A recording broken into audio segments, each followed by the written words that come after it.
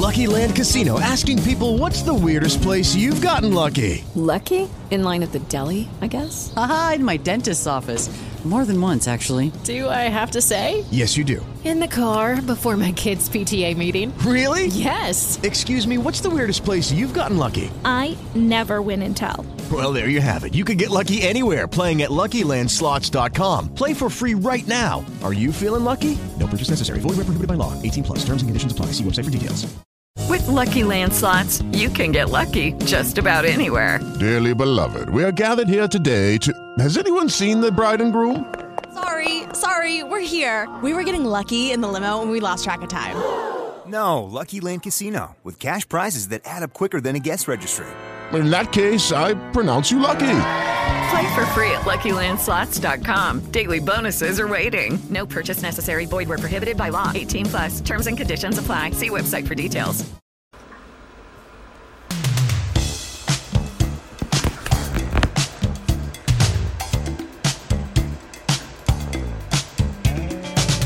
This meeting is being recorded. Yes, it is. Hey there, everybody. This is Kenny and... When it feels like Kenny Squared. With the Sports on the Positive Tip Podcast. Special All-Star Edition. And so, Kenny, how you doing? How's things out there in the Midwest? It's good to be back on Long Island. Yeah, you got back so quickly. Yeah. But it's good. It's been raining all weekend. A couple of Indians games got postponed, so okay. That's never fun. But No, yeah. I mean, the Mets have played more doubleheaders than they played probably in the last 5 years. Hey, so we're going to talk about the only All-Star game that's still kind of special, and that's the baseball All-Star game, which happens tomorrow night.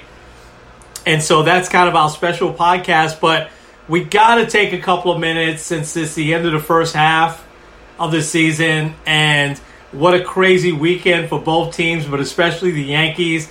So I want to get your grades on the Yankees, and then we could talk Bucks and Suns, which I said on Saturday I thought it might be a series here, and the Bucks lived up to it, and so we'll see what happens with that. But let's start real quick with the Yankees and Astros. And so what were your overall thoughts on what was a crazy weekend of baseball in Houston? yeah, so I'll start out with I love the back and forth with the whole jersey pulling. I don't know how much of that you saw. I saw it. But it seems like the Yankees for the first time in a while have a little bit of mojo. Like Judge kind of trolling Altuve with the jersey. And of course, they clap back and Altuve has the best celebration all year. But I think it is very good that the Yankees took this and they started out shutting out the Astros 5-0 in the first two games combined. I'm going to even go as far as to say Garrett Cole had his best game as a Yankee. Not only just because he went complete game shutout in a 1-0 game, but I loved I've never seen him that fired up on the mound in the ninth inning when Aaron Boone comes out with 2 outs and he's like, hey, you got this? And he's like, basically, you better get off this mound and finishing this. Yeah. And sure enough, he threw 3 straight strikes, game over. And I think that's been kind of the thing that's been missing. But also, it seems like we're still back at the 2021 Yankees. Every single time things are looking really good, every single time they're building some momentum, you get a really bad done of a game. A couple weeks ago against the Angels, they're scoring a bunch of runs. They're up 7-2 against Ohtani, knocking him out in the first inning, and then just like that, they blow the game. Same thing happened. I wouldn't have been that mad if they lost, but they were up 7-2 in the ninth inning, and Chad Green, who's supposed to be the solution, not the problem, gave up 6 runs. And, of course, the last person in the world that I'd want to give up a walk-off home run to is Jose Altuve. Yeah. I sent the Yankees home several times, and I beat Aaron Judge MVP race, even though I probably shouldn't have. So it's a momentum swinging week a little bit, but at the same time, it just leaves a bad taste in your mouth. But now you got to wait 3 days before you play again. So overall, in the season, I would probably give the Yankees like a C or a C minus. I think one of the biggest highlights and something that people aren't really talking about is that the Yankees have stayed really healthy this year. Aaron Judge, I'll pull up his numbers here, but I think it really shows like he's a guy that if he's healthy and if he's playing, he's going to give you good numbers. I don't think they're as good as his Rookie of the Year, runner-up MVP season, but I think it's pretty close. Let's see here. He's batting .282 with 21 home runs, 47 RBI. So you're going to love that. 21 home runs, 47 RBI. So let's just say double it. He'd have 42 home runs and like 94 RBIs over the season. 42 home runs would be nice. I know how you feel about having 40 home runs and not 100, but I think that also goes to show the Yankees' offense is solo home runs left and right. Yeah. But like I think in general, these guys have stayed healthy. Stanton has stayed on the field. Judge has stayed on the field. Gary Sanchez has turned it around. Garrett Cole might be past the sticky stuff issues. We'll see. But this team still has a long ways to go. Yeah. They're still in fourth place, which they have a really tough division. And really, I think what's going to make or break this team is the first week and a half out of the All-Star break. We have a 4-game series against the Red Sox, 2 against the Phillies, and then 4 against the Red Sox. It's amazing. And then you go to Tampa Bay. Yeah. So I think we'll know contender or pretender by the end of July with this team. Yeah. I want to go back to Aaron Judge, and he turned out to be one of my favorite players of all time, in Curtis Granderson. But he had a lot of years like that. He never hit 40 with the Mets, but he had a couple of seasons with the Mets where he had 29 homers and 59 RBIs. I'm like, that's hard to do. But I think he'll get more RBIs in the second half. He'll get to 100. But let me ask you about Garrett Cole. It was an amazing, amazing performance. What do you think it was? Was it him being back in Houston? Was it, now living up to the ace? Because the ace does have to win a game like that. 130 pitches, though, that's a lot. So 2 questions. What was it that got into him? And number 2, do you think that 130 pitches is going to affect him in his next start?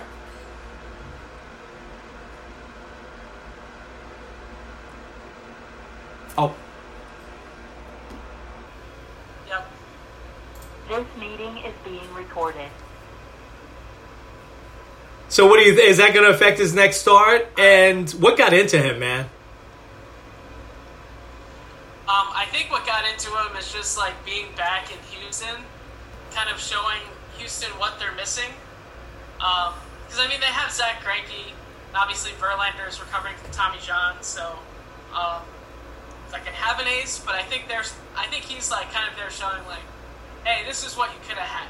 I think that coming back to that whole Houston roots where he really became an ace, I think is really big for him.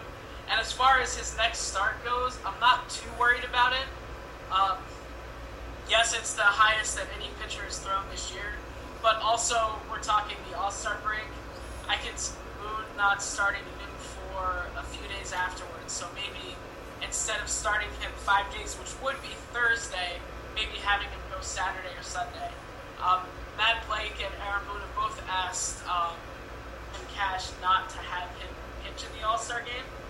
So while he's going to be attending, he's probably not going to make an appearance, which I think is fine anyway. So I think because it was the break is one of the main reasons why he even came out for the ninth inning, to be honest. Yeah, it was disappointing they lost that next game, but I do think they still have some momentum because they were, they led most of that game, right, till the ninth inning.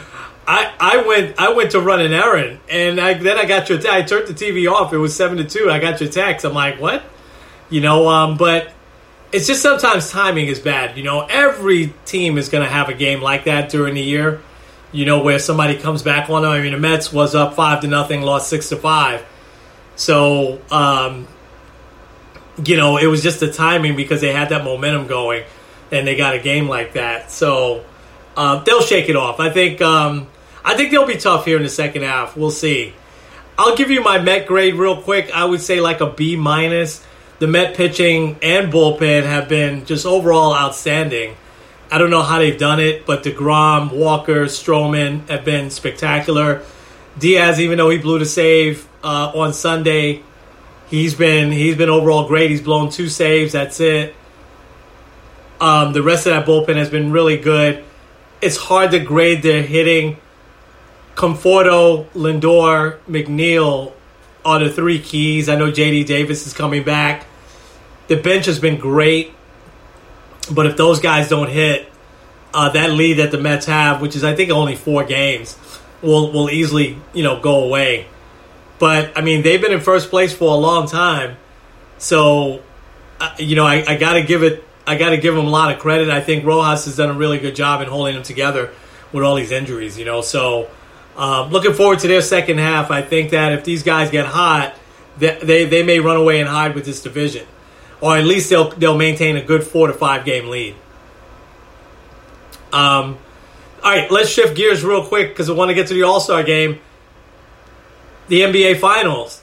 I did say that the other day that I thought the Bucks would make it a series, and Phoenix really never got into that game last night. It looks like they made a run in the third quarter, but towards the end of the third quarter, the Bucks Giannis looks pretty hungry. What were your thoughts on Game 3? Yeah, I'm going to say, first of all, you called it. Having the home crowd there and really just kind of giving them a kind of reset a little bit, I think has really helped them. And I agree. Giannis looks like he's a man on a mission. I'd have to look this up. He has now back 40-point games. Kobe only had one 40-point game, and he had, I believe it was 37 different NBA Final games. Aside from LeBron, I think Giannis is the only last 15 years to have multiple point games in the NBA Finals. It's amazing. I'm not even just talking one specific series. I'm talking about overall. And we're talking about like Steph Curry, Klay Thompson had several opportunities, had a lot of opportunities there. Obviously, LeBron's done a great job there. But even like random guys, like I think of like J.R. Smith, who randomly dropped 40. He didn't do it twice. So I think what Giannis is doing is not looked at with the highest regard, but I think maybe he's trying to say like, hey, a few years ago people were possibly talking about me being the best player in the league. Maybe we're kind of back a little bit. I'm not ready to call the series yet either way.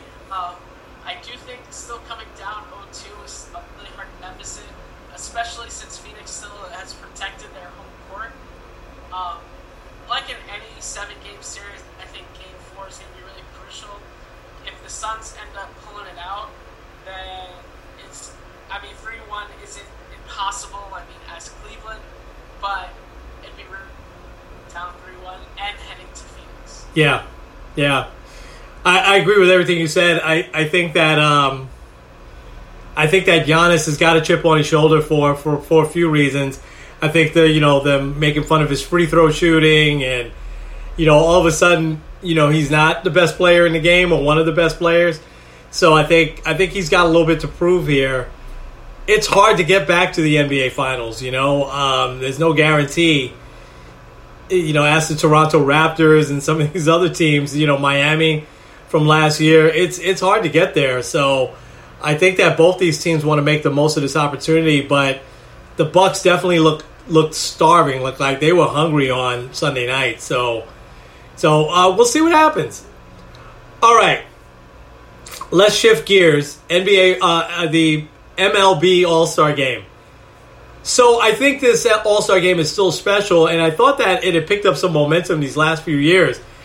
But I didn't like that there was so many players that bowed out this year. And, even my own guy, and I kind of want to say I understood, but there were other players that had like very minor injuries that seemed to back out. I couldn't imagine as a player if I got chosen to an All-Star game in any sport that I wouldn't want to go. That means that you're like one of the best. But what was it, like 10, 15 players that bowed out? I mean, that's a lot of players. Yeah, what I saw too, because they were playing them this weekend, so it was kind of like the Yankee conspiracy theories coming out. But Correa and Altuve both were named to the All-Star game and are choosing not to play. Altuve, apparently it's a leg issue, but then after he was named, he legged out an infield single. So I don't really think that that's the case. Some people are saying maybe the reason why, because they are afraid that they're going to get booed, which, I mean, really to me, if that's going to happen, that's completely on you. But I understand DeGrom too, to an extent. So I kind of feel like this is DeGrom's year. Same way that it's like Shohei Ohtani's year. He's in the home run derby, he's starting pitcher, and then he's all batting first as the DH. So he's doing it all. But I think what it's so, Ohtani could be a very good Hall of Fame caliber player. But everyone would look at this year as the year that he established that. Yeah. Jake DeGrom, I think at this point is already a surefire Hall of Famer. But this has been his year. This is his Kirk Gibson 68 type year. And I think missing the All-Star game, like I said, I understand it. I want to stay healthy. I think I was just talking with Trevor, but Judge in 2017 doing the home run derby, and he just was after that. So yeah, you don't want to get hurt in an exhibition. But I think that. Yeah, DeGrom, I'm glad you brought up Bob Gibson because, and I know DeGrom has been hurt, legitimately hurt, right? He missed a couple of starts, but Bob Gibson would have never. Oh. The recording has stopped. Recorded.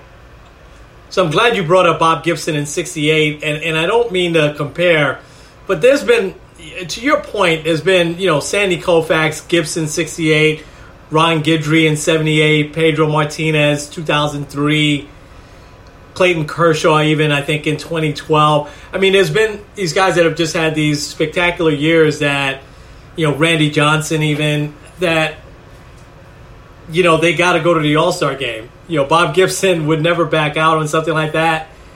I totally get DeGrom. He's my guy. But, again, I'm just thinking about the 7, 8, 9-year-old kid that is living in Wichita, Kansas that only sees DeGrom, on maybe a random ESPN game or something like that, and he'd want to see him pitch.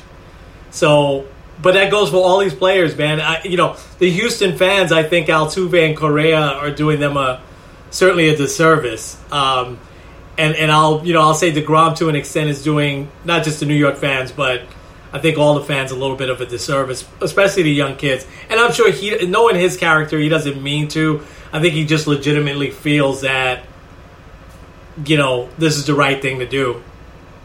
All right, but, the real important part is I need to hear your first top All-Star game and moment. Hit me. Oh, first, okay. Well, it doesn't have to be your number one, just whatever you want to say first. Well, I guess I'll start with the most recent for me. Well, okay. Well, most recent, 2019 was fun. We had just gotten home from the hospital with Isaac, and it was also in Cleveland. We got to take the kids to a couple of the festivities they had. They didn't call it the Fan Fest, but some of the interactive stuff. So that was a lot of fun. But I think also for me, 2013, when it was at Citi Field, seeing Mariano Rivera come out there for the last time in the 8th inning, which it was weird that it was the 8th inning, but it kind of made sense. So I think that was one of my bigger ones. Yeah, and we went to the festivities that year too, right? Yeah. Yeah, that was a lot of fun. I actually bought a shirt there. Yeah, and we have a picture somewhere of us. Lael was pretty young, and she went there. I remember how hot it was, and we walked all the way to the east side, west side, and then back to the east side, and it was like 95 degrees outside at least. That was a good one. All right, I'll give you one of mine. 1971, and that was. I can remember being angry that the National League lost because I was such a big Met fan, and so I had to root for the National League.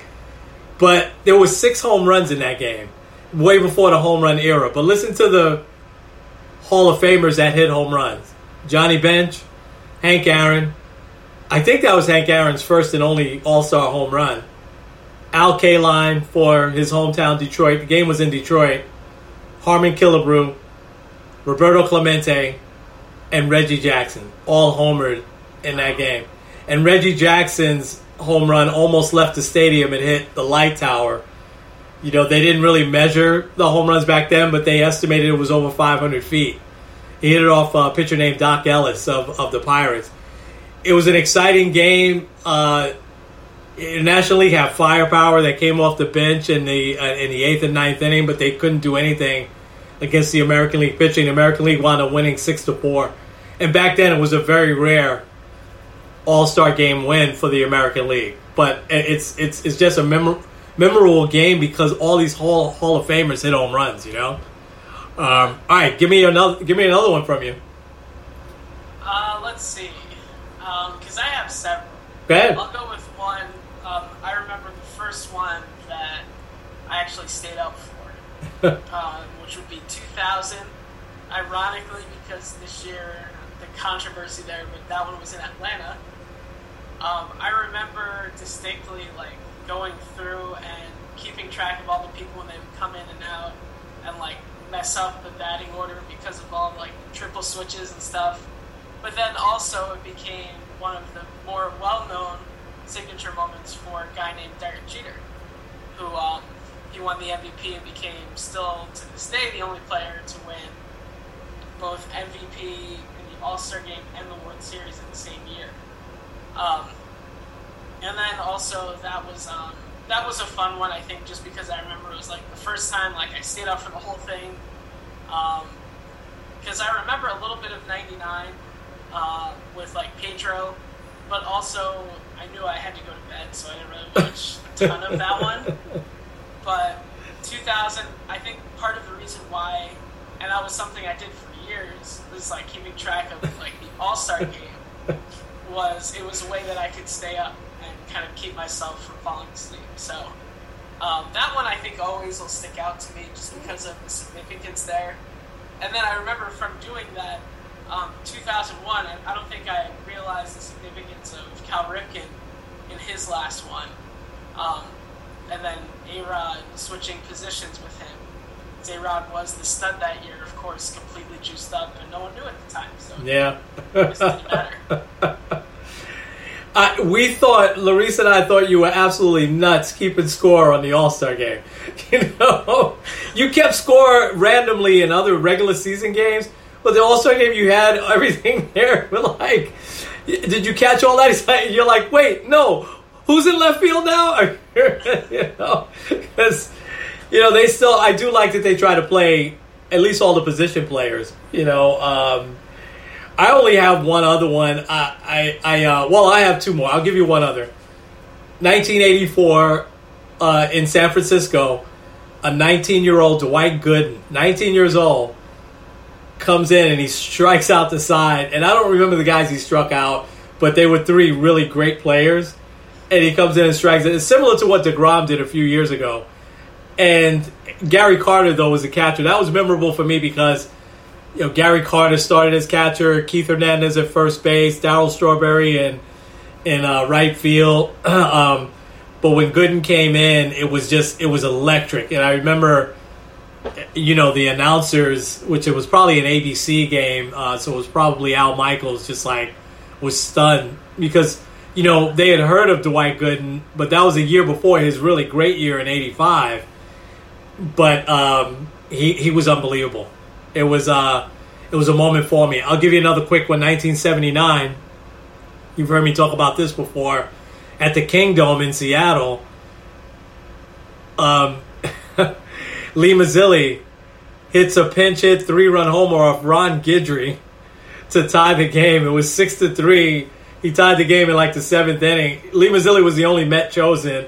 Comes up to pinch hit. I'm like, he's not even going to play in the field, but they put him in the outfield. But he hits an opposite field 3-run homer. It was so unlikely, and we just went nuts. I remember I was watching it with a few friends, and we just went crazy. And then he drew a walk and I want to say the 9th inning. But he didn't get the MVP. Dave Parker got the MVP because he threw 2 guys out at home plate. He made these spectacular throws to home plate. And we were mad that Mazzilli should have gotten the MVP at a tying 3-run homer, And then he drew a walk with the bases loaded to put them ahead, and the National League won 7-6. All right, give me another one. Well, actually, Dave Parker, he didn't get a hit in that game, right? I don't think he got a hit. I think that's a good trivia question. I don't think he got a hit. He got the MVP. Well, I think he threw a guy out at third on the fly, and he threw a guy out at home on the fly. He had a spectacular arm. Because I believe he is one of only 2 guys to win the MVP for the All-Star game without getting a hit. Well, who's the other? I was going to ask you. I actually know who the other one is. He kind of did something similar. I believe when he did this, it was with the Rays. But he's more well known for having a really bad contract. Is that Carl Crawford? Yep. Okay. Carl Crawford, he robbed Barry Bonds of what would have been a game-tying home run. Like 2008 or something like that. Okay. Well, not 2008, but somewhere around that. I thought, didn't he hit a big home run in an All-Star game as well, Crawford? So it probably wasn't that one, obviously. Okay. That's a good one.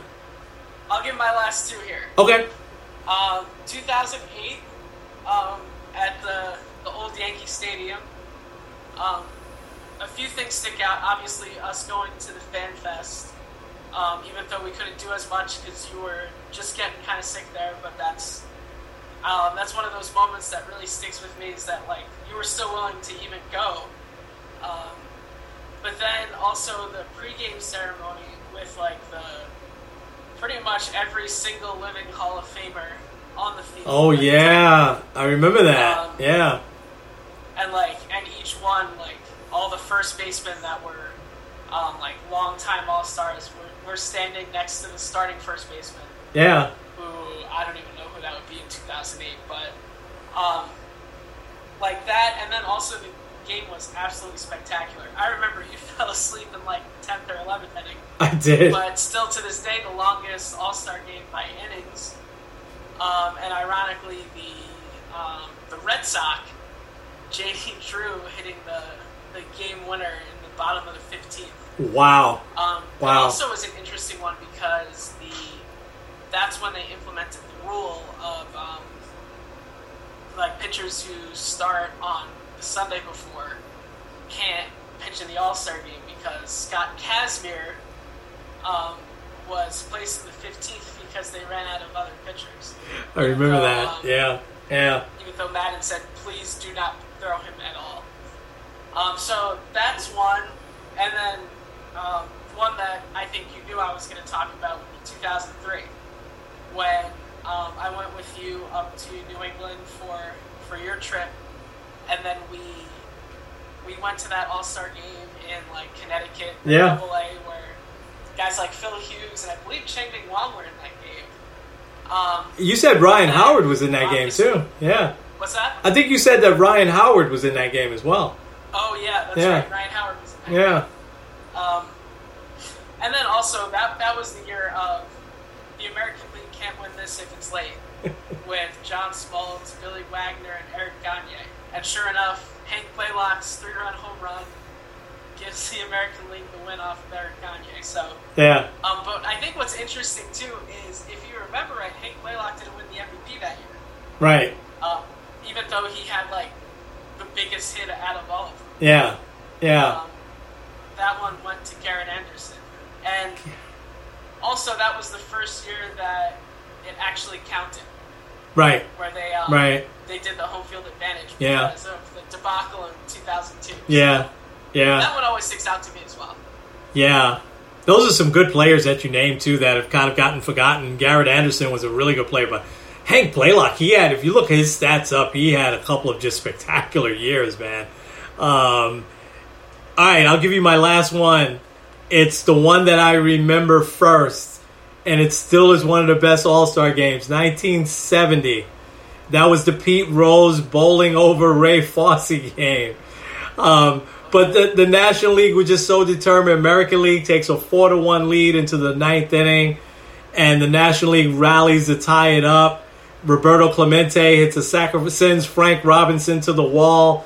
It's a sacrifice fly to tie the game up with 2 outs in the ninth, and then the game goes into the 12th, and Jim Hickman gets a big base hit. Amos Otis is in center field.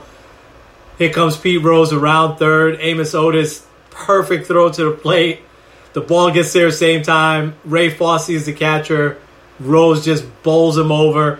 Fosse's career was never the same. He was a really up-and-coming guy. He had a good long career, but he never was the same after he broke his shoulder. That was probably the worst injury in the All-Star game. But it was the epitome of showing Pete Rose on... And I never liked Pete Rose because he used to kill the Mets, but certainly give his props. He was just a spectacular player and hustler.